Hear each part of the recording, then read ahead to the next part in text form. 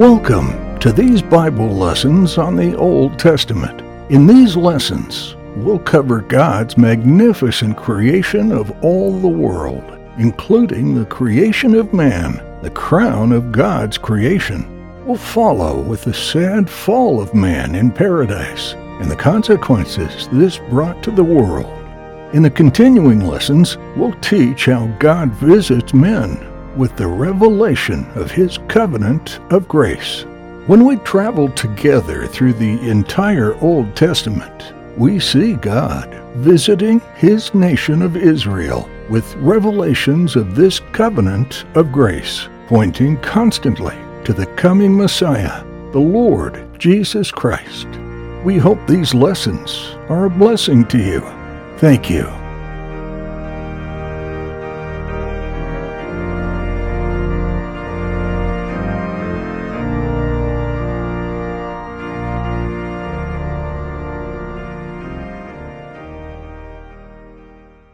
Welcome back to Lesson 11 in our Old Testament history series. This lesson is about Abram interceding for his nephew Lot. Follow along in Genesis 14. We can see here that Abram is interceding for Lot, and that word interceding is a difficult one. So I have a couple of questions for you first. Have you ever had to solve an argument between friends? And on behalf of one friend, you went to another and you said, "Please forgive her. She didn't mean to say that. She's sorry." Have you ever had to be a mediator between two arguing friends and to try to create peace again? If so, then you have interceded. Now, another question is, just to put it in simple terms, have you ever prayed for someone else? If you have, then you have interceded for them. My next question for you is, can you remember a time when someone has been mean to you? Maybe they have been very selfish and possibly hurt you and disrespected you. Well, too often we allow someone else's wrong to be an excuse for us to not help them when they really need our help. In this lesson, we're going to look at Abram and how he acts towards Lot with a very deep love. And he doesn't try to take revenge upon Lot. Let's join our story now as we see this great crowd of people being chased along. It's very dusty. There are a lot of angry men shouting at this crowd to move along, to not move so slow. And if we zoom in really close, we can see one man in there that we recognize, and that's Lot, Abram's nephew. What is he doing there? Well, Lot has been taken captive with the rest of the people from Sodom and Gomorrah. How did this happen?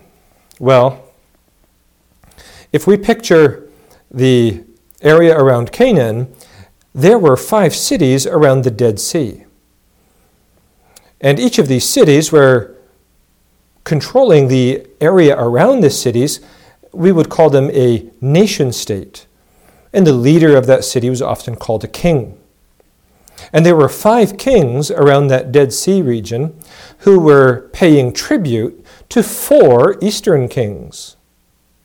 So there are 4 eastern kings and 5 western kings.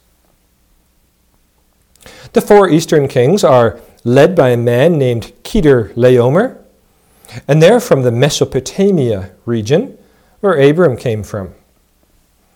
And these 4 kings are coming west towards the Dead Sea, and they're going to make war against these 5 western kings.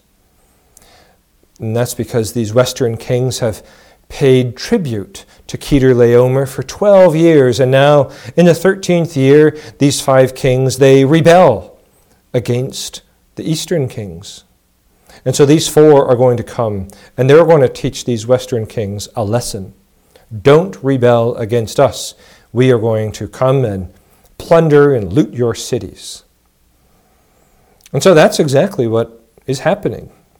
These eastern kings are traveling towards the Dead Sea region. They're incredibly strong.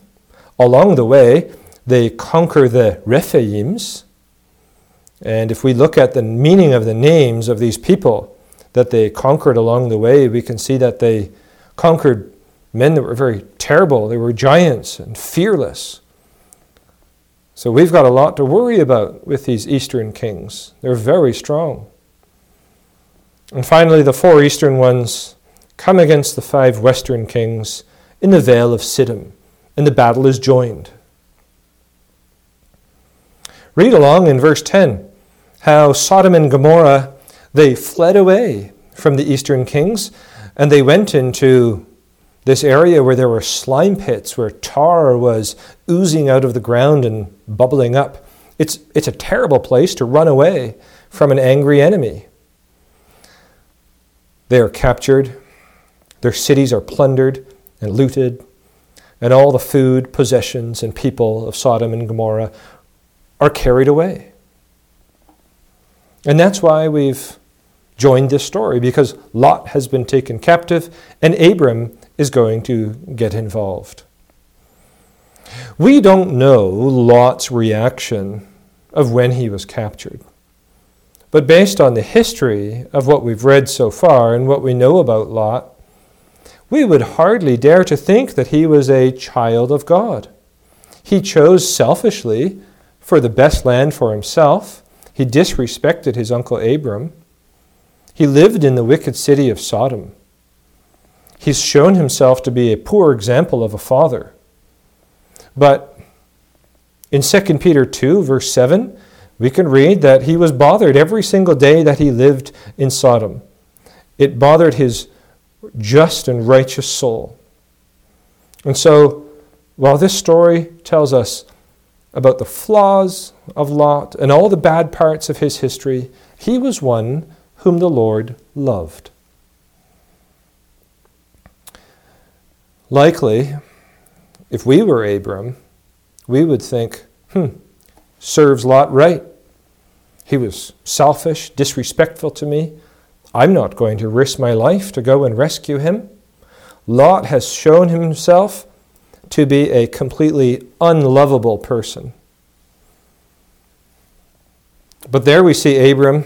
Man's running up to Abram, and he breathlessly reports that your nephew Lot has been captured. And Abram is in his tent in Hebron, and he feels the family bond of uncle and nephew. But more, he feels the spiritual bond, the bond of faith that is between him and Lot. And so it's love that compels him to leap into action to go and rescue Lot. He is motivated by love, not revenge. Yes, he was his nephew, but he was also his brother, because brothers can mean men that are of the same purpose, the same character, or being very loyal to each other. And so should the Christian family also have this bond of faith. And that bond of faith, of love and loyalty to each other, goes across all languages and all cultures around the world. Lot worshipped God, but now, in his group of people being chased along, he sure is hurting for the choices he has made. He's lost all those goods that were precious to him before. Begin reading in verse 14 about the rescue. There we can read, "And when Abram heard that his brother was taken captive, he armed his trained servants, born in his own house, 318, and pursued these 4 eastern kings all the way north to the city of Dan." This was 200 kilometers away. If Abram has 318 servants to spare, think about how large his possessions must have been to leave enough servants behind to care for the flocks. Here Abram is leading like a king into battle. He is going to pursue and attack this enemy, and he does. He attacks them at night from many different directions, and then he chases them another 80 kilometers past Damascus. He gains the victory against these strong eastern kings. Abram's love for Lot was very strong. He was not going to let Lot remain captive. Can you see an example here of something of God's love for his church, where he will not let them remain captive under the devil's power? Returning south with all these people and possessions that he has recaptured, Abram cannot take credit for all of this himself. God is working through Abram's life in order to make sure that his promise will be fulfilled. So in this exciting story of battle and capture and recapture and rescue, what are the lessons that we can learn for us today? How does this apply to your life and my life? First, we are going to look at the comfort that the nation of Israel could take from this story about their father Abram. The second thing we will look at will be some practical applications for our life. And the third and most important thing we will look at is what can we learn about who God is from this story. So first, what could the nation of Israel think of when they look back on this story? Well, it would be a source of great comfort in the many conflicts and wars and battles and invasions that Israel would face in the future. This story would show Israel what kind of help they can expect from God if they obey him and keep his laws. Later, when the nation was much larger, they received a promise of great military success. Read it for yourself in Deuteronomy 28. There it says, "The Lord shall cause thine enemies that rise up against thee to be smitten before thy face." God helps Abram here, and this is a convincing way in which God shows his promise will come to pass. God shows himself as completely trustworthy.